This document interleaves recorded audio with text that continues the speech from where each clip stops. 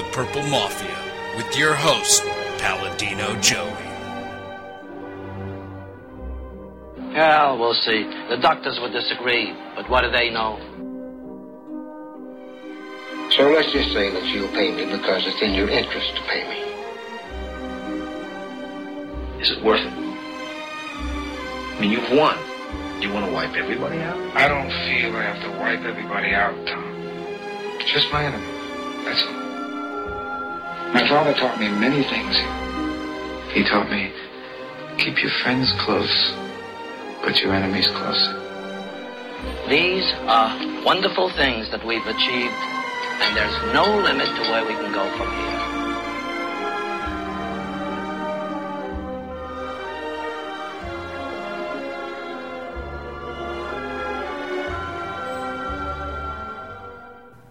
Welcome to the family here on Purple Mafia. Episode number 70 has finally arrived. It took about 2.5 years, but I finally got to episode number 70. And here we are on Sunday, September the 26th, 2010. And yes, right after the game yet again, just like last week. And this time around, well, the Vikings finally, so we're going to use that word again, finally won a game. They defeated the Detroit Lions 24-10 in a, I won't say it was the most impressive game of all time, but it certainly wasn't the most depressing game of all time either. A little sloppy, but we won the game. We looked like the better team.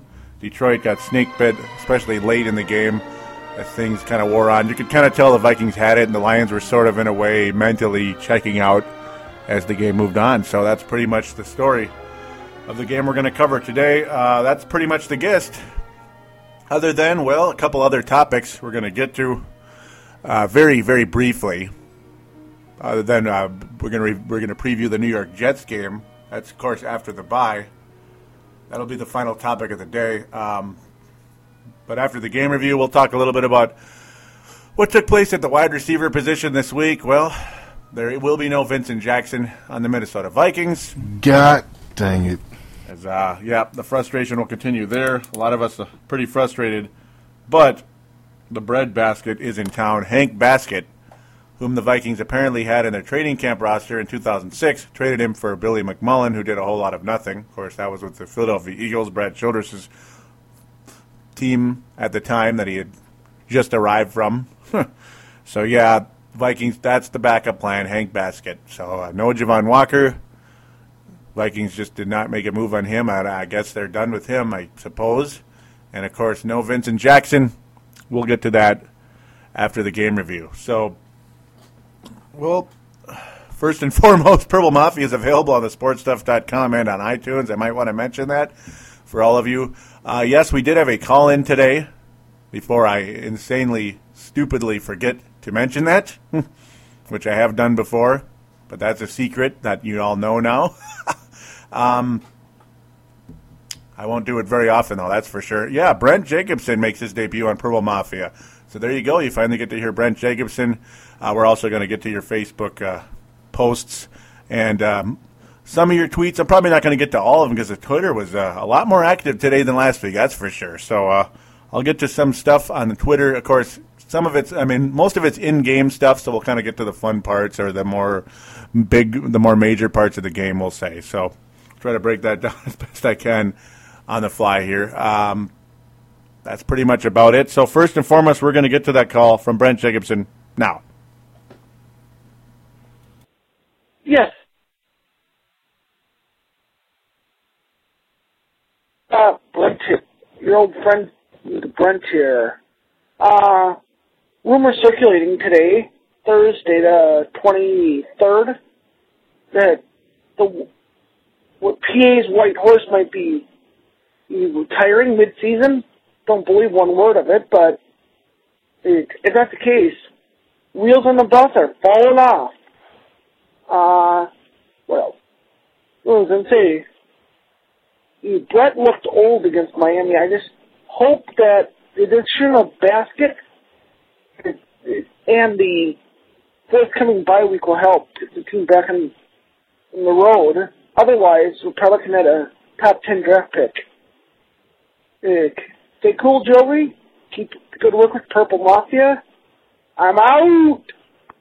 And I thank you for that call, Brent. Great to hear from you finally on the show. Great to hear from you. Do keep calling in, by the way. Got to a couple topics there. The audio's a little funky, but hey, that's perfectly fine. By the way, folks, the call-in line is 209-736-7877, 209-736-7877. Yeah, I mean, I understand partially because, shucks, I mean, you have to pretty much call from a cell phone or from Skype to really call that number if you're, because it's generally a long-distance number, and most people don't have long-distance on a ground phone, so it's just one of those things. Sometimes audio is a little funky, and that's how it goes. So, yeah, that interesting little bit that you got to, Brent, about Favre retiring midseason. Yeah, that's definitely not going to happen, though. There was a point. I was wondering that also. It was floating around on Yahoo because there was like an article on Yahoo last week, right around Monday-ish, maybe Sunday night, Monday, Tuesday-ish, whatever it was, talking about how, you know, they might actually move Favre to the bench if he continues to play so poorly. And Favre wasn't so great today either. He was a little better than last week, a little bit. He did get 2 more interceptions, could have been about 4.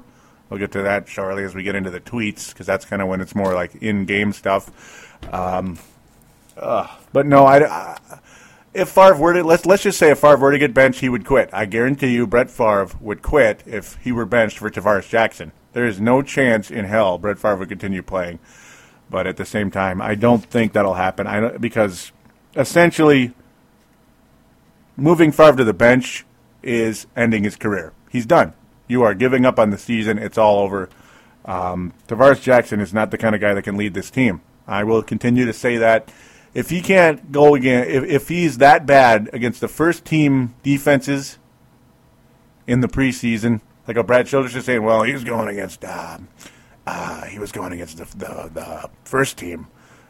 Sage Rosenfels is going against second and third string defenses, so it's kind of bloated his numbers a little bit. But if you can't get better production against first-team defenses from Tavares Jackson, then he can't play because you're playing against first-team defenses in the NFL. Wouldn't that be safe to say in the regular season? So, yeah. Anyhow, yeah, I agree with you, Brent, that, yeah, there's no way that Brett's going to just walk away like that. Favre has definitely looked old most of the year thus far.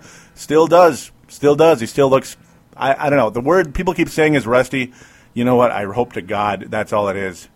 But honestly, I'm not sure if it's rust or what it is. It's not the best. It's not the most fluent I've seen Brett Favre play, that's for sure. Frank Basket, will he help? Well, I hope so. And yeah, if the Vikings did lose today, we are screwed. There's no doubt about it. Frank Basket, did I call him that? Hank Basket? Yeah, he looks okay out there. Nothing special though. He's just another role player, really. He's just another Greg Williams. He's like another taller Greg Lewis. Excuse me, Greg Williams. Oh, don't remind me of that name. New Orleans Saints defensive coordinator. Yeah, worst memory ever. But no, yeah. The Vikings did lose this game. Of course they're screwed. There's no doubt about it. All we can do is hope that this was a building block. It was nice to see Favre kind of wake up a bit when the Vikings defensive line got in a fight with Sean Hill and some of the Lions offensive line. That was kind of fun to see. It was certainly entertaining. We'll leave it at that. And Favre looked awfully revved up. So thanks for the call, Brent. Absolutely, and you're more than welcome to rejoin again. And of course, he posts quite a bit on the Facebook group. Used to post on Twitter too, but not lately. But of course, that's up to you. The Facebook group is a lot of fun as well. We're going to continue with all this racket going on here. I apologize. That's pretty much the deal there. So let's get to the game review before I spend too much time rambling. Not certainly the greatest start to the game, that's for sure. It was just yet another game where the Vikings came out sputtering really offensively.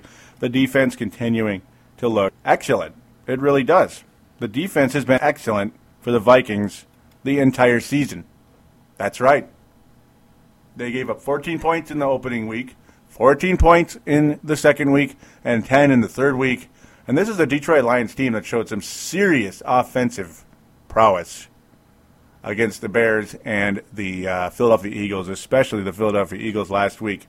Jahvid Best, as I'm going to mention multiple times in this show. In fact, I'll just say it right now, pretty much. I mean, I don't really need to mention it a billion times because it's in all my tweets real time here. Yeah, he can catch and run and all that, but he's not good on the ground yet. He's just not. I don't know how good he is going to be on the ground. Though I will say, at very least, he'd make a hell of a third down running back. Yeah, I think he'd a better, and I still also am going to continue to say he's going to be a better running back in the NFL than Toby Gerhart. He is. He is going to be a better running back in the NFL than Toby Gerhart.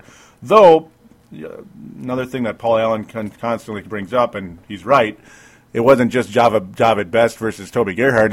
It's Toby Gerhart and Chris Cook against Jahvid Best, and Chris Cook looks like a very nice player for the Vikings. Very happy with that, indeed. Favre definitely out of the gate, a fairly rusty again. Though the first quarter was just a 7-7 game, really. Detroit did eventually get the lead in this one. Nothing really special, though. This was not the most exciting game to watch. It really wasn't. But the good news was Vikings did stop the Detroit Lions on their first drive. And on Brett Favre's first pass of the entire game, it was a first down pass, which was, hey, that was a start. But then, like clockwork, Sullivan goes down. Yeah. Sullivan goes down right away, unfortunately, with a calf.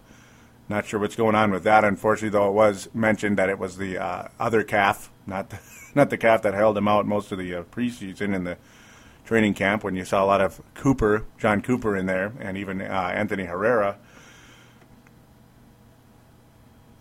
Adrian Peterson and the Vikings offense just sputtered in the beginning. Brett Favre and the whole offense still continuing to not be on the same page. Peterson ran forward.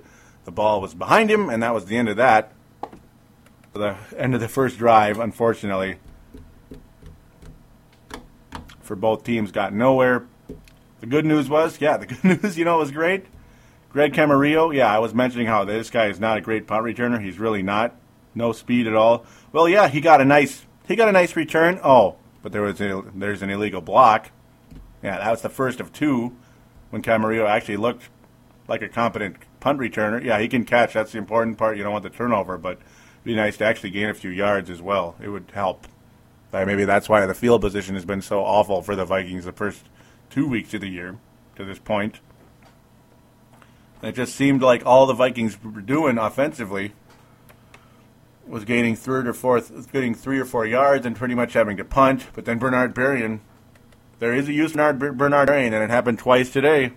He drew a penalty that ended up getting a first down for us. When Bernard Berrien's covered, you know what he needs to do? Just flop, I guess. I guess that's the next thing for Bernard Berrien. Since he's not going to catch the ball, might as well flop. It must have been pass interference on the defense, so we'll take it. We'll take it. Though, unfortunately, the penalties, and I mean the penalties, were all over the place at this point. Sure, the Lions had tons of penalties, but so did the Vikings, and it killed our offense. It just didn't look great at all.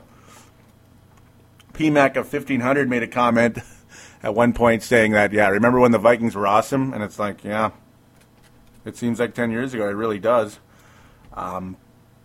Just horrible. Another pass by Brett Favre was intercepted. And then Detroit did get their touchdown this way. It was just a nasty pass intercepted by Detroit Lions defensive lineman Williams, who got the interception, and he ran the ball 27 yards. Detroit only had about a 20-yard. It was already in the red zone. Instantaneously thrown by Sean Hill to Tony Scheffler, who was fairly solid. He had 7 catches in the day. Detroit Lions, with 3 minutes to go in the first period, were able to go up, first quarter, 7-0, unfortunately. But the good news is the Vikings finally woke up and went to work. Like, whoa, we're down 7-0. We're down 7-0 against the Detroit Lions. Look, this is beyond belief. Yeah, that's the bit right there. 7-0 against Detroit in the Dome. It's like, no, this has got to stop. As Marcus the forecaster would say, this is foolishness, this is flukery, and it needs to stop. And the Vikings finally go to work on the next drive.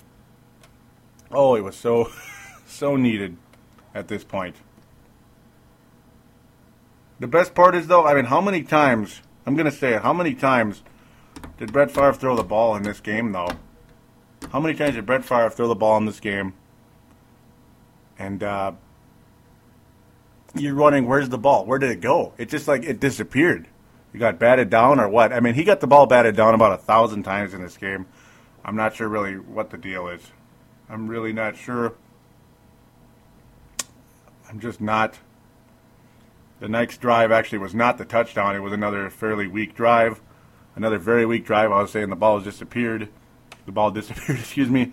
Vikings did have to punt. This was the drive after the interception. Though the Vikings defense, again, phenomenal the whole game. But the Detroit Lions did what the Vikings tended to do a lot at times in previous years. They fumbled the punt. Chad Greenway was able to recover it, thank God. And then on the exact next play, Brett Favre pants on the ground to Percy Harvin for a touchdown. And there it is, folks. There it is right there. What was I talking about last week? Now, it wasn't like a deep pass, but deep enough. We're talking about, 25 yards or so. That's deep enough, frankly. Percy Harvin was wide open up the middle. Wide open up the middle. That's when you throw deep to Percy Harvin. That's it. That's it. And there it was. There's your touchdown. The Vikings tie the game. Got it like that. Kelvin Johnson looked athletic, but really, overall, fairly ineffective in this game overall. I mean, he looks like a dangerous guy, but not much. He did get 6 catches, but only 56 yards. Nothing majorly special. I kind of like Pettigrew a little bit, but even he's nothing great. Detroit's offense was certainly not the same in this game at all. I mean, look at Javid Best. He only got 2 catches for 13 yards. What did he have last week? 9 catches for 154? Boy, what a far cry from last week. That is for darn sure. Absolutely for sure. And folks, ladies and gentlemen of the jury, the most valuable player of the Vikings easily, at least on the offensive side of the ball, is Adrian Peterson. It's not even close. But defensively, it's been a wonderful team effort for the Vikings. Indeed, Hussein Abdullah was able to break up a pass, almost had an interception for the second week of the row. Very cool indeed. We talked about with Matt Emer. This is the first tweet to me from Matt Emer. This is Matt Emer, of course, from England. He was saying, yep, that was Favre's 499 touchdown pass, the one to Percy Harvin. Well, guess what, folks? We talked about it over and over throughout the game. About, okay, where's number, let's get number 500 now. Well, it never came. That was it. That's because Adrian Peterson was the guy that got the next 2 touchdowns for Minnesota. We'll take it. We will absolutely take it.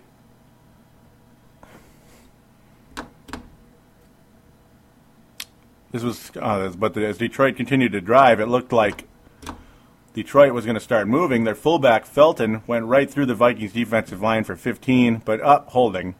Detroit just could not stay away from the penalties in this game. It was really bad for Detroit. The Vikings had a lot early. They got a little better about it. Detroit was terrible, though, in this game. Easily their worst game of the year. There's no doubt about it. Yep, no doubt about it. Nobody on really offensively for Detroit was really all that special in this game, other than maybe Sean Hill and Scheffler, the tight end. That's about it. Jason Hanson did miss a field goal on this drive. Could not believe it. A little surprising. It's more surprising that Jason Hanson is still in Detroit. He never left the Detroit Lions. And I guess at this stage of his career, you might as well stay there because it's just one of those things. You've been there forever, so I guess stay there. It's unfortunate a guy that good, though, will not be getting a ring, as it's pretty safe to say that, the way Detroit has played throughout the last decade plus.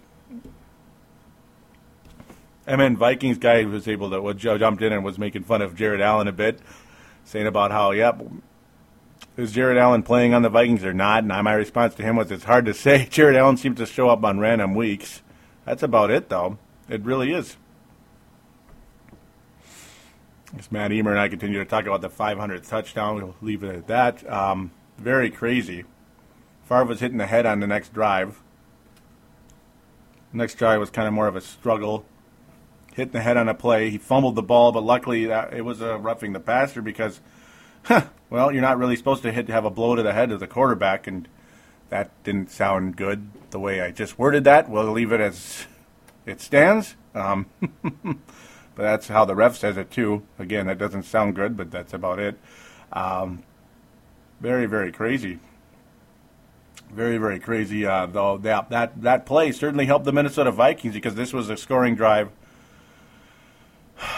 As Adrian Peterson was able to get a touchdown in the game, thank God. This was his second touchdown of the year, and the Vikings take their biggest lead of the year.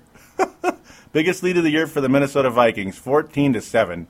The Vikings lead by 7 points. And, yeah, that's the highest point total for the Vikings. Again, this is in Week 3. The highest point total of 14. We got 9 the first week, 10 the second week, a whole point of increase.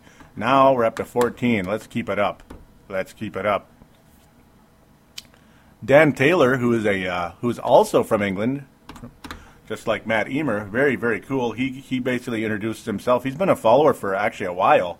Yeah. So great to say hello to him. He basically said Skull and was saying how he's been a follower this is his second year following the Vikings. So great to have you on board. Hope you listen to the show and like it. Very, very cool indeed. Very cool indeed. So when Detroit had the ball, Chris Cook overall looked pretty good in this game, and he was able to stop Pettigrew in this game. Detroit Lions really were having trouble executing their offense in this game. You could definitely say that. You certainly can. A tough game indeed for the Detroit Lions. Sometimes I kind of jump around a bit in the game because you can't really go with every single drive, but really right here, yeah, Chris Cook did make a nice deflection, hit Pettigrew really hard. The guy is definitely that prototype cornerback that the Vikings have been coveting forever. And you know what? There's a reason why the Detroit Lions got only 10 points in the Vikings. And by the way, as I mentioned earlier, 10 points against the Saints, 14 against the Saints, 14 against the Dolphins allowed by the defense, only 10 against Detroit. Yeah, there's a reason why that defense improved even more, and it's not just because Sean Hill is the quarterback of the Detroit Lions, who actually did pretty good his first 2 games. It's because Chris Cook and Cedric Griffin are the starting cornerbacks now for the Minnesota Vikings. Very, very cool indeed. Cedric Griffin and Antoine Winfield, but Chris Cook is at very least the nickelback at this point in time. It's looking really good, the secondary for the Vikings. You had those 2 studs to your secondary, which already had been playing really well. I mean, Hussein Abdullah has been a massive upgrade over the pretty much invisible Tyrell Johnson, and even Madio Williams has become a respectable, strong safety. It's been nice. It's definitely been nice indeed. Oh man, it's been awesome. It really is. Percy Harvin on the ensuing drive was able to it just was another play where you see what these guys can do. I mean, Percy Harvin is always better catching underneath and making a juke. I mean, he was able to get a first down doing it that way. Again, it's just more that's more his game. That's absolutely more his game. That's how it goes. That's just another thing I came up with watching the game. They use Percy Harvin more appropriately. That's what's cool.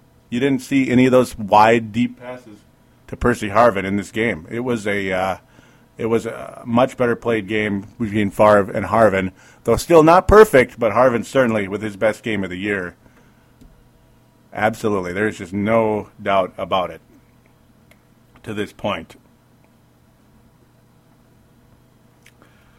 Brett Favre, though, continuing to struggle.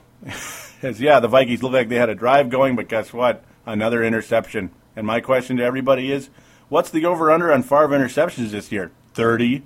Because, he threw one to Cliff Averill. It was batted up in the air. Not to Cliff Averill. Cliff Averill batted it up. Alphonso Smith got the interception. And, yeah, there's Favre's second interception right there. Just the frustration level really, really high at this point. Wonder what is the deal. What is the deal?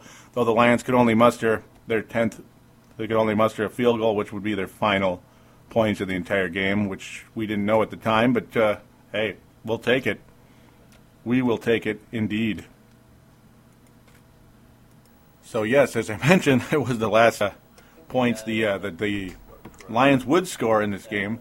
Hank Baskett. Well, the Vikings finally throw the ball to Hank Baskett. The bread basket. Will the bread land in the basket because Hank Baskett is on the Vikings now? Somebody that can catch the ball? Well, he caught it, but it popped right out. Great. So that was kind of the end of that. And then what happens? Well, Brett Favre throws another interception. But luckily, and I mean it really, really, really luckily, defensive interference just saved the Vikings' ass on this one. And I mean absolutely saved it because it looked, I hate to speak positively for the opponent, but you know what? I'm not sure that was even pass interference. Maybe a little bit, but regardless if it was or wasn't, it was a horrible play. I don't know if it's just because the Vikings and Favre and his receivers weren't on the same page. Regardless, it was a horrible play. So they lucked out on that one, and I mean, thank God. And the Vikings salvage a field goal out of that. It's a miracle. So now the Vikings' new record for 2010 is now 17 points. From 14 to 7, their new record for the year in scoring is now 17. You gotta love that. It looked like the Vikings had the Lions stopped, and I mean completely stopped in their tracks. Sean Hill runs the ball out of bounds. Pat Williams says, I got to hit somebody, and smacks one of the Detroit Lions well after the play was dead. Smart. 15-yard penalty. Detroit gets to continue. But things continue the way they had been going for the Detroit offense, which absolutely was sputtering at this point, and they get nothing out of it. Brett Favre simply hands the ball off to Adrian Peterson after the Vikings get the ball back, and he's gone. 80 yards for Adrian Peterson. And ladies and gentlemen, it's about time. I'm all popped up! Yes, Adrian Peterson has arrived. And folks, it's been about, since 2007 since we've seen one of these where Peterson broke loose for like an 80-yard touchdown, 70-yard touchdown or whatever. Most of his touchdowns have been in the red zone, and I mean like 99.99999% of them. But back in 2007, the guy would just explode and have these 200-type yard games because of these massive explosions, and we saw it. Ladies and gentlemen, I did predict that Adrian Peterson would have his career year this year, especially yards, but maybe, the touchdown part's a little bit tougher because he did get 18 last year, thanks to Brett Favre getting the Vikings to the red zone, as we like to call it. But this was a really nice thing to see, and this is how the Vikings are going to win games this year. They're going to have to kind of rely on an 07 version of Adrian Peterson, and hope and pray that Favre and his receivers can get things together. Sidney Rice is still alive. He's not dead, but he is still going to be out for a bit. They're talking. He was saying the sixth game of the season, though most other people think it's going to be week 8, unfortunately. But this is when the Vikings did make it 24-10. Little did we know this would be the actual final score of the game. This was a whole hour ago, believe it or not. Yeah, this would be the final score of the game, thankfully. But the Detroit Lions kick return, Logan, he almost, and I mean almost, had it. I can't remember which Viking special teams was able to pull him out of bounds, but I mean, it was literally like inches. If Logan was able to move even a slight bit out of the way, he had it. So the Vikings really, really pull out of that one in a big way. But then later in this drive, this is when the Vikings, I think the camaraderie on this team may have revived, and I mean big time. Because most of the time this year, Brett Favre has been standing on the sidelines with a very blank stare on his face, even pissed off looking. And whereas last year, you saw that big giant smile on his face about 90% of the year. Well, what happened was Ray Edwards got a sack on Sean Hill, and then that started to be pushing and shoving. Next thing you know, it's a brawl. Fists all over the place. People knocking each other in the face. Brett Favre on the sidelines is revving up the defensive line after they were getting in fights with Sean Hill and the Detroit Lions offensive lineman. Brett Favre loved it. He's revving him up, saying, let's go. It's the first time I've really seen Favre act that way. It's kind of like the Favre that said pants on the ground last year. Really nice to see. So I got to think the camaraderie on this team may have taken some type of a gain with that. You got to like what you saw there. You really got to like what you saw there. The best part is also the next drive, Bernard Berrian drew another penalty. How about that? Though a really ticky-tack call on this one. And I mean really ticky-tack. I didn't see anything really happen. I really didn't see it happen. It looked like Berrian just fell, but we'll take it yet again. The second penalty Bernard Berrian drew in this game. So I guess there is a use for him after all. I guess there is.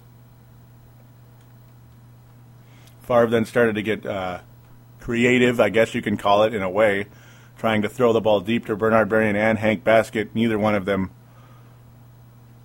were completions, unfortunately.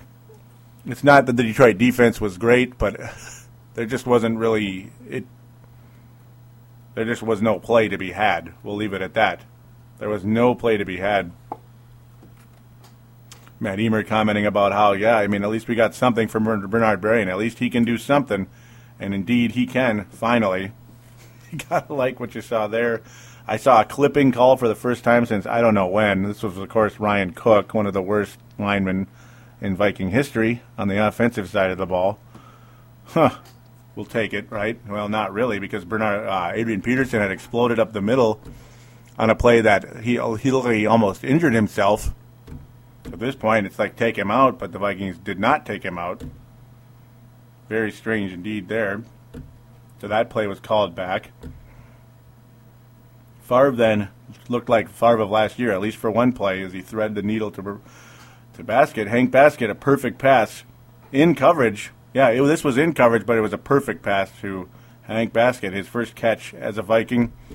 And that was probably the best throw by Brett Favre all year. I mean it wholeheartedly. Toby Gerhart. Toby Gerhart, folks. A lot of people were excited about Toby Gerhart because what's one of his specialties? He can hang on to the ball. Or so they said in college he could hang on to the ball. So in his third game of his career, he already has a fumble. He ran up the middle, looked like a nice gain, but the ball's gone. Great. Got to like what we saw there. Detroit then tried to make what looked like some type of an impressive drive, but it never happened. It ended up being an interception. Sean Hill just absolutely off late in this game. I mean, he was absolutely snake bit as things continue. It looked like there was a hit, though. There was a hit in this drive. Some people thought it was ticky-tack. Brent Jacobson did a little bit. We were kind of texting during the game. It was another high-low. I mean, it looked like what happened to Brett Favre, actually, in a way. Not nearly as severe, but it kind of reminded me of a little bit. And that was a roughing the passer. That was about the extent of how things were going with Detroit there. That was about the most positive thing in a way. They were able to get an extra 15 yards on that drive. But unfortunately, it ended with an interception in the end zone to Ben Lieber. At that point, I thought the game was over, but technically it wasn't, I guess. Detroit Lions did have one more opportunity to go down the field, and they did. They actually looked pretty good, but then it ended the same way. This time, a really nice interception by Antoine Winfield. He was batted up in the air, and Antoine Winfield, nice to see him back and healthy, despite the fact he's 33 or 34 years old already. Yeah, a game-icing interception. And, I honestly did feel a little bad for Sean Hill because he played fairly well for a guy that is not really known as a big-time quarterback in this league. And it was a very solid effort, I thought, by Sean Hill, believe it or not. But overall, the Detroit offense Certainly not what you saw in the previous 2 weeks. Jahvid Best, though, his running was about the same as it was in the previous weeks. His running game it's not really there yet. Yeah, he had 76 yards on the ground, but he rushed the ball about 28 times. He rushed it only 7 this week. The same yards per carry, about 3.5. Yeah, far cry from Adrian Peterson, who only rushed the ball 23 times. That's actually kind of low for a star running back, wouldn't you say? 160 yards on the ground, including that 80-yard scamper to pay dirt. 2 touchdowns in the game. Adrian Peterson of 07 has returned. Yeah, the one that looked like the next, absolute superstar in this league. Percy Harvin, easily his best game this season as well. 6 catches, 62 yards, and that 24-yard touchdown. Adrian Peterson, another solid day as a receiving back.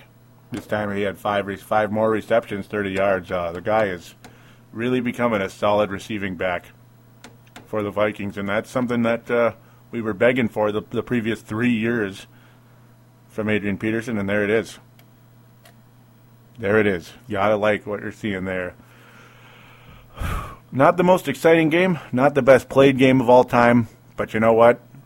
Regardless of if it's the Lions, regardless if it's the Saints, the Dallas Cowboys, the Philadelphia Eagles, or who knows, a win is a win, and the Vikings needed this win like they needed to breathe. And they got it. That is what counts.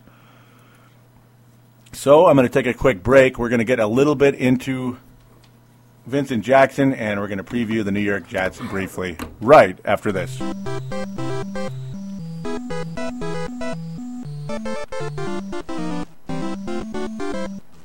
And we are back here on Purple Mafia, episode number 70, which is a reminder for iPod users and Microsoft Zune and any other MP3 player, of course. Not exclusive to just the iPod, but you get the idea. So yeah, Vincent Jackson was not acquired by the Vikings this past week. Remember, there was a deadline, at least for Vincent Jackson to be traded from the San Diego Chargers for this whole suspension to be lifted. Or, excuse me, not for that, but more or less for the Chargers to be able to acquire a third-round compensatory pick. And the Vikings offered more than that. That's the funny part. A lot of people believe that the San Diego Chargers general manager over there definitely did his team a disservice, because there's no doubt, there is no doubt the Vikings offered more than a third rounder. The Chargers were they're being greedy, but at the same time they wanted to just spite Vincent Jackson, like to say basically, screw you, go sit on the bench. We don't want to help you out and put you on a different team. Regardless of what Vincent Jackson did, if it's right or wrong, of course it's wrong. The drinking driving thing is not a good thing, but of course Jared Allen cleaned up his pretty much cleaned up his record, I guess we can say. After that, he's been a good citizen to this point since he's been on the Vikings, and right now there's no reason to believe that Vincent Jackson couldn't do the same thing here. But well, the only way the Vikings could get him now is to probably have to offer more, and who knows if that'll ever happen. I personally doubt it at this point. The one thing, though, that a lot of us need to remember, including myself, yes, Vincent Jackson is better than what the Vikings have, especially right now without Sidney Rice. Yes, at 6'5", 230, he's a massive target for Brett Favre to throw the ball to, and that's only a good thing. But when you look at his numbers, folks, there's nothing really that stands out that this guy is just an absolute superstar. I don't really see it, to be honest with you. I don't. His first 3 years in the league, fairly nondescript, about 500 yards. He got 6 touchdowns in 2007.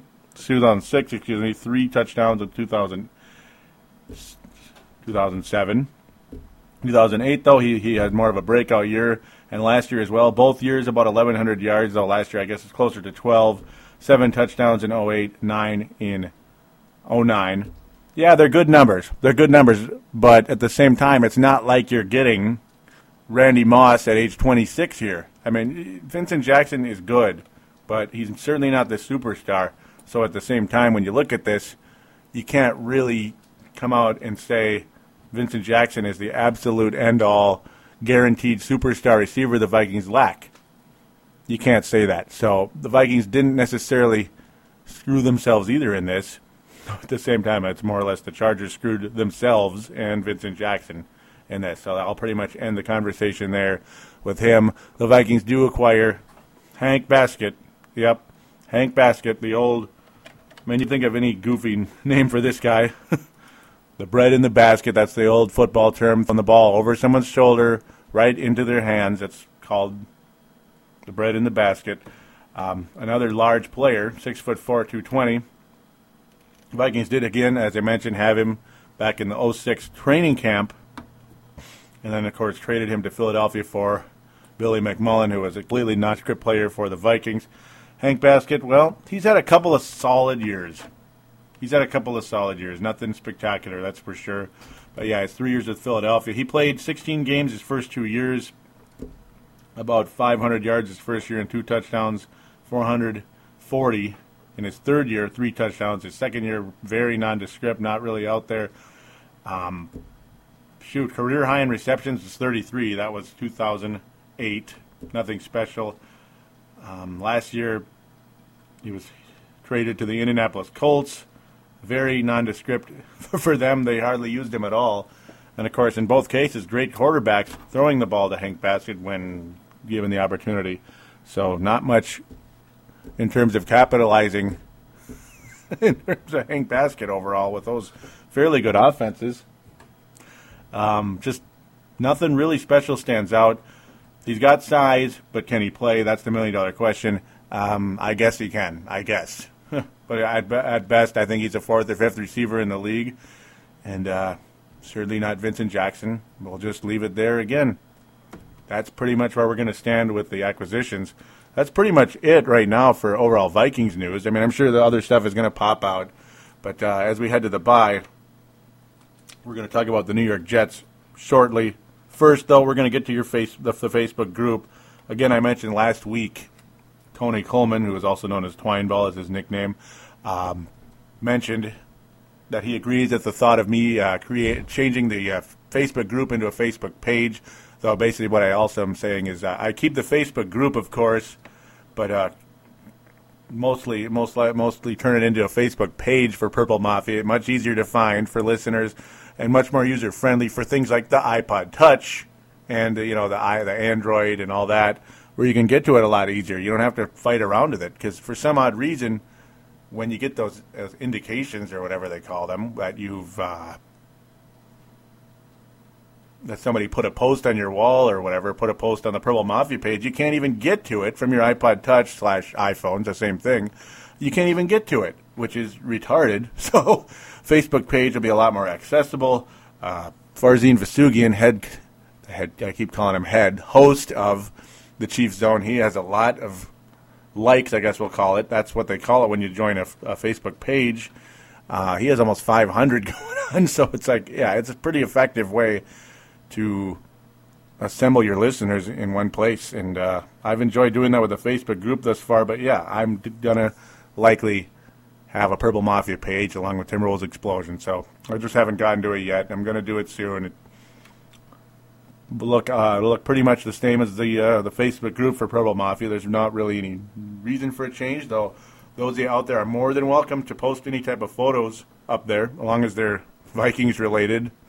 That'd be a lot more appropriate and a lot more, yeah. Let's just say it would make more sense. So we'll leave things there. Lots of rants about the Minnesota Vikings last week against the Miami Dolphins. Very, very hard to accept. Yep, they was talking about Percy Harvin. We had to go for an MRI. I mean, you got to like how Percy Harvin responded, though. Sebastian Balls mentioning that last week. And, yeah, I really am impressed with how Percy Harvin responded. A lot of us weren't even sure he was going to play, yet he has his best game of the season. Very, very cool indeed. There was a massive discussion. I'm not going to really read all of it. It was more or less how the Vikings had 1 trillion opportunities in that Miami game. Shoot, there were about 25 replies to that. Started from Tony Coleman, Chris Tucker, myself, Sebastian, all of us just back and forth over and over and over again. pretty much a lot of it ripping. Chili also talks about Michael Vick could be a nice upgrade. That was talker made by Chris Tucker there. I agree with him. And no, not an upgrade from Brett Favre, an upgrade from Tavares Jackson. Because, like I said in the previous show, and I do not really believe Brett Favre is going to return next year. I had people behind the scenes, I'll say, mention that I have no real right to say that. And, of course, I'm not declaring anything. I'm just saying I believe Brett Favre with what he said in his press conference at the start of the year when he actually said for the first time in his life, this is my last year. He never did say that. Yes, he's waffled back and forth a million times about he's going to play or he's going to retire, and we all know about that. But he never once said this is my last year. And you can just kind of tell from Brett Favre's facial expressions that the itch has been scratched, folks, or it's in the process of it, we'll say. He's the itch to play has been scratched. It's getting to that point, or it will be by the end of the year, we'll say. Remember, Michael Jordan said that with his last year with the Washington Wizards. He said it, and he meant it. And remember how he came back a couple times as well. I think Brett Favre is playing in his last year, so it's more or less make the most of it while you can, because you never know who the quarterback will be next year. Would I take Michael Vick as a replacement next year? Absolutely. I'm very happy with how Michael Vick plays. I'm pleased with Michael Vick with how he has shaken the rust off from all that foolishness, being in prison with what took place. He has absolutely shaken it off, and he is looking like a legitimate quarterback, actually a much smarter quarterback than he was when he went away. So I would at very least consider Michael Vick to be a part of things here. I would. And, of course, being in the same system, at least a very similar system under Andy Reid, if he's successful in that system, I got to think he'll be successful here with Brad Childress. Same system. So there you go. It's as simple as that. I do like it. I do like it indeed. Chris Tucker responding about that afterward. What he said about Michael Vick there.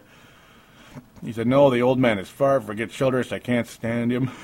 Plus, I was listening to an interview on ESPN Radio with Jared Allen, and he said that Favre has been watching tons of video. Tons of video since the Miami loss, and is super focused on getting this turned around. Good to hear. Yeah, I mean, Favre still looked like a mess, but at the same time, it looks like the chemistry has certainly been building with Percy Harvin. Not really much anybody else, but Percy Harvin. We'll take it. So that's pretty much, it wasn't really about Michael Vick. I guess he kind of changed the subject there because Sebastian came and ranted about Childress like we all did about a million times in this particular post. It was quite an explosion, ladies and gentlemen. And yes, now we get to the actual post by Coleman about the page. This is how he says it. Hey, Joey, just listened to this week's show. You should definitely switch from a Facebook group to a page. Groups aren't viewable on Facebook Mobile, so I can't keep up on the group on my iPod Touch. If it was a page, I could. Yeah. And he also responds to what I said. In general, groups are kind of going by the wayside since pages do the job of both a group and a profile pretty much. I know I'd like to see the switch. And, so thanks for the endorsement there, the idea there. I do think it's going to happen because, first and foremost, it's a hell of a lot easier to find a page when I can simply say facebook.com/Purple Mafia Show. Done. You don't have to hit the search bar and hope you can find it with all the other trillions of Viking groups out there that have about 5 followers. So that's pretty much how things stand. Tony also talking about how, there was that article a week ago talking about how Harvin said the migraines were gone because it was sleep apnea and he was recovering from that. No more migraine issue. But then there you go again. Another migraine for Harvin this past week. So it's like we're right back to square one with that. Of course, that happened to him throughout his career with the Florida Gators as well. And there it is. There's where Brent Jacobson came up with with his call as well. The Onion, talking about how Brett Favre apparently undecided if he will return to the Vikings this season. That's pretty funny, mostly because of how he played this year so far. My response to that is, at the time, it's like, we're still waiting for him to return, and he sort of did today. Sort of. Not really. Sort of. Now we get to the very end here, Tony Coleman says, as glad as I am to have this win, the Vikes didn't do anything extraordinary here. This is the way we should play against Detroit. Skol. So, yeah, my simple response is we'll take it. I mean, it's all we can do is take it at this point. It's a building block. Nothing about it really was amazing. No, the only extraordinary thing I got to say, though, is that people might be missing out on. No, I'm sure they're not. Adrian Peterson.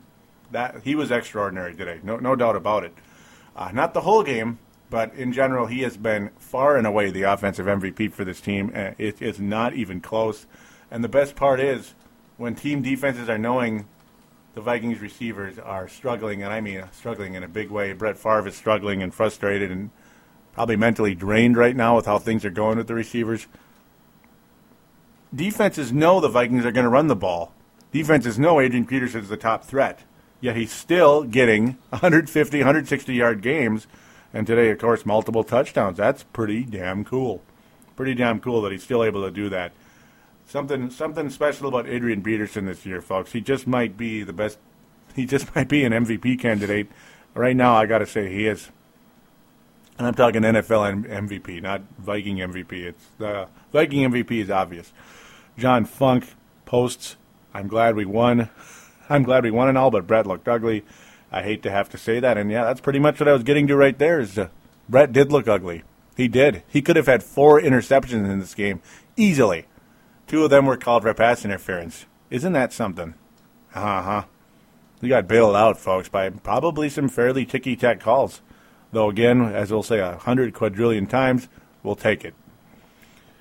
The final post in the Facebook group. I'm going to get a little bit back to the Twitter because I think I missed out. Skipped some people a little bit. I'll get back to that in a second. And then we'll finally preview the Jets a little bit. A win is a win. Don't matter how we got it. And Saints makes game-winning field goal in overtime, then lost. So it's almost all good. At least now that we have a bye week. Next week, let us heal up and regroup. I can't disagree with anything you said there, Sebastian. I mean, you got to love seeing the New Orleans Saints lose a game by missing a field goal in overtime. You got to like that. The only problem is, though, who did the Saints play? Yeah, the other team that broke the Vikings' heart in the NFC Championship game in overtime, the Atlanta Falcons. That's the only thing. The good part, I guess, about Atlanta winning, it's a completely different team. There isn't a single player left from that team. So it wasn't Morton Anderson. It wasn't Chris Chandler. It wasn't Jamal Anderson. It wasn't any of them. It was Matt Ryan, Michael Turner, Roddy White, and all the boys over there in Atlanta that I actually kind of like that team, actually. Kind of like them a little bit. Not a lot. They're still the Falcons, but I like their makeup, we'll say. Okay, enough of that. We'll get to a couple of these tweets that I think I probably missed here. Mostly, I mentioned most of Matt Emers. Yeah, quite a bit of back and forth between me and him, agreeing on most things here. Wondering why the Vikings didn't get Javon Walker. He was saying Bernard Berrien hesitated during his run. He's been a frustration, absolutely, for myself, for Brett Favre, probably a million people out there. He does hesitate, and that's partially what led to some of those interceptions last week. Today, thank God, it led to penalties, I guess. Whatever he did, it led to penalties. We'll take it. We will take it. Emer responds about he doesn't understand why Javon Walker's not here. Must be something we don't know going on. And I guess the only thing I can think of is his knee. Javon Walker hurt his knee last year and a couple times in previous years with Oakland and Denver. I guess it's his knee, but he looked good enough to me. He looked good enough to me and a lot of other people. Not really sure what the deal is there. Doc LG, I'm not sure if he's a follower, but if he's not, I hope he becomes one. He comments about I'm right about why the heck is Adrian Peterson still in there? Didn't make much sense. His comment is, you're right. We need to take care of starters at this point. And it's not necessarily because we were blowing out the Lions, but we pretty much had them beat, it appeared. And Adrian Peterson looked like he'd injured himself a little bit. So what are we doing here? The last thing we need is him to go down. Because if he goes down, we might win 5 games this year. Maybe. I'm not even sure we'd win 5 because the running game would be completely obsolete if Adrian Peterson went down. That is a nightmare. Matt Emer's response is maybe they're scared Gerhardt will fumble. That's pretty funny. Yeah, Because the joke of that is how Gerhardt, again, I'll mention, that's what he was known for in college, never fumbles. So he fumbles in his third game as a pro.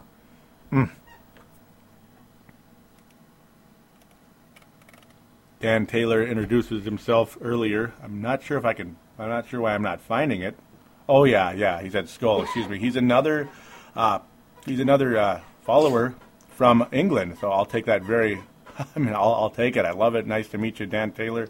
I know you've been a follower for a little while, but I may have missed you on there. It was probably the first time you responded to me. How awesome are we? We can beat the Lions, Dan Taylor says. And yeah, it's a start.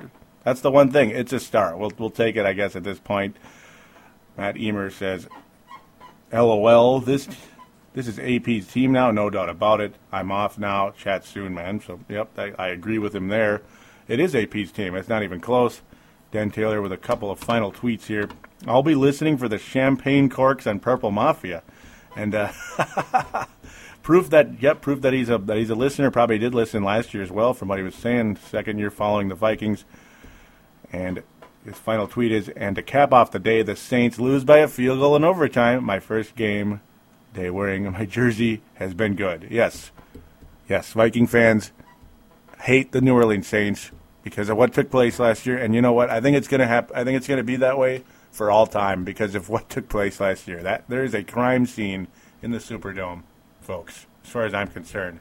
The Vikings should have won that game about 5 times at least. And, yep, well, I'm going to try to pump some champagne, I guess, try to make some kind of noise. There, I guess there's your popping of champagne. Oh, I wish I had something like that right now, but there you go, Dan. Thanks again for that. And, yep, we'll hope and pray for a victory next week against the New York Jets. So we're going to briefly preview them right now. And, well, when the Vikings do play the Jets, this will be easily the toughest test of the year. So things don't get much easier 2 weeks from now. Now, again, real quick, there will be a bye week next week. Most likely there will not be a Purple Mafia unless maybe it's a short half-hour show because something breaks in the news. Something like really maybe it's worthy to do a show. Otherwise, I'm going to take a break next week from Purple Mafia during the bye week. I tend to enjoy the little week off from it just because I can kind of get my bearings and really go for the run the rest of the year if possible. Unfortunately, though, that'll get interrupted again in November. I'll mention that at the very end of the show here. So, yeah, heading to New York, it's not a good thing. It's just not. The Jets barely, and I mean barely, lost to the Baltimore Ravens. Though they did lose at home to the Baltimore Ravens, a very impressive victory for them, for the Ravens. 10-9. The Jets' offense sputtered mightily. Right now, LaDainian Tomlinson appears to be the better running back, as Sean Green has struggled mightily thus far this season. Nothing much going on. At this point in time, the Jets have played 2 games. They hammered the New England Patriots. Sean Green still not much of a factor. LaDainian Tomlinson continuing to be the better back of the two at this point. A lot of people had some high hopes for Sean Green, though. Again, you wouldn't sign a LaDainian Tomlinson if you had full confidence that Sean Green is flat out the guy and that's it. Whereas Peterson, you kind of were forced to do that, losing Chester Taylor to the Bears. Here's the thing defensively with the New York Jets. It's kind of scary because, well, defensively, when you look at the way the Vikings offense has been thus far this year, this is going to be a huge test. Defensively, the New York Jets are about 5th in the league against the run. They only allow 50 yards a game. On the ground, they allow 236 yards passing, though they have 3 interceptions already. And you know how the Jets are. It's going to be very interesting. Darrelle Revis, of course, out with that hamstring, so that's the good part. So Jets secondary not as scary. And that's partially why their secondary hasn't been as scary without him holding out, wanting more money, and then missing training camp because of that. And guess what? He gets hurt. Surprise, surprise. Though we'll see if Darrelle Revis is ready to play by the time the New York Jets and the Vikings meet in the Meadowlands. That's when the fear factor begins there. The Vikings offense, passing-wise, has been an absolute mess, and it still was today. It absolutely still was. And if you're going against the New York Jets, and that's the best thing you can do against the Jets thus far is pass the ball, well, there's your test. There's your test. Brett Favre and the Vikings in this next 2 weeks. If they can build enough chemistry, they can win the game in the air at best possible, and provided Darrelle Revis isn't 100%. I don't think he will be 100%. But right now, that's the best approach I can think of. Of course, you got to continue to establish the run as much as possible. Adrian Peterson really has had minimal carries this year for a guy as talented, as hot of a season he has had thus far. 3 games in now. One of the top rushers in all the league. No surprise there. If Adrian Peterson can bust through that rush defense, though, I think we got him, honestly, provided there aren't any retarded turnovers and possibly our defense, for whatever reason, completely falls off the face of the earth. The Jets' offense has been nothing special. It's middle of the road officially. There are games when Ray Sanchez, that is, looks good. There are games when he's virtually ineffective, and it all depends on the running game with the New York Jets. It depends on the running game with the New York Jets. It depends on the passing game with the Vikings next week, I believe. Though it's always the running game in the grand scheme of things. If the Vikings can run the ball on the Jets next week, 2 weeks from now, they got them. There's no doubt about it, in my opinion, because the Vikings defense has been phenomenal this year. It absolutely has. They have given up, a total of 34 points in 3 games. That is excellent stuff. That's about 11 points a game. That's pretty good. And the way the Jets' offense has not been really the highest scoring thing of all time. Yeah, they beat up the aging, messy New England Patriots. But they're going to beat up our defense? I kind of doubt that, honestly. And again, their running game, their passing game is inconsistent. Braylon Edwards is a moron, to say it lightly. He is. They do have Santonio Holmes as well, but he's another moron. There's just an endless amount of talent on the Jets, but at the same time, it's a crazy, weird, messed up group. Darrelle Revis again. There's another one. It's a group of players that are incredibly talented. That could be the best team in football if they wanted to be, but will they ever all be on the same page? Will they ever eliminate off-field distractions? That's the million-dollar question with these New York Jets. The Jets. Jets. Are they going to be that against the Vikings in 2 weeks? We'll see. Call me a dork, but right now I'm not sure I can even really pick a winner in this game because I'm not sure what team on either side is going to show up. It's so hard to predict. The Jets are playing the Miami Dolphins tomorrow night, Monday Night Football. That is going to be a really cool game. That's definitely a better way to gauge what's going to happen with the Jets because obviously the Dolphins defeated the Vikings in the Dome. If the Jets come out and thrash the Dolphins, well, makes you wonder then. Makes you wonder what kind of trouble the Vikings are in. If the Dolphins go out and beat them, though, then wow, Dolphins really are a good team. And Vikings have I got to think, have somewhat of a better chance to beat the Jets in the Meadowlands. Ultimately, I'm going to have to say it. I'm going to predict the Vikings do not win this game right now. I'm going to say that right now because the Vikings' success in New York has been virtually non-existent, especially the Jets for whatever reason. I mean, the Vikings have beaten the Giants a few times in New York. They beat them in a first-round playoff game back in 1997. They beat the Giants handily in 2007. That's where that came from, that screw-up. They just destroyed them, and then the Giants went on and won the Super Bowl. So the Vikings have occasionally beat the Giants in their building. Of course, 41-0 was another story in 2000. But I don't know. How motivated is Favre going to be against the team he got to play on for 1 year? That's the one thing. He played there for a whole season, so that's got to help Favre a little bit. Again, I mean, it's Favre's opportunity to prove that he's still got it this year, and he gets to play in front of probably a fan base that was a little disillusioned with him that year back in 2008. They were a little disillusioned with Brett Favre, I got to think, that season with the 22 touchdown, 22 interception season where his shoulder pretty much disappeared. So definitely a lot of storylines coming into the New York Jets game. There's no doubt about it. The Vikings secondary will be intact, provided nothing crappy happens in practice. And, knock on wood there. But, no, there will be no Sidney Rice. Very unlikely that we'll be acquiring any wide receiver of major note in the time being. So it's a lot of storylines coming into this game right now. I guess I'm going to lean with the Jets 17-14 right now, with the way the Vikings offense overall has played and how with the way the Vikings have played thus far, the Jets don't match up well with the Vikings. Vikings offense doesn't match up well with the Jets right now. So I guess that's where I'm leaning at this time. If I do a show with Purple Mafia again this coming weekend, which I might do, because there's no, I'd be able to do it maybe Friday or Saturday, something. I wouldn't even have to do it on Sunday. Maybe I'll do a deeper preview with the Jets. So maybe you're satisfied with this. I don't know. It's up to you, obviously, on that, what you think there. But overall, that's pretty much where I stand right now. I hope the Vikings can win this game, because 1-3 is a pretty steep hill to climb. It's been done before, but it ain't easy. It ain't easy.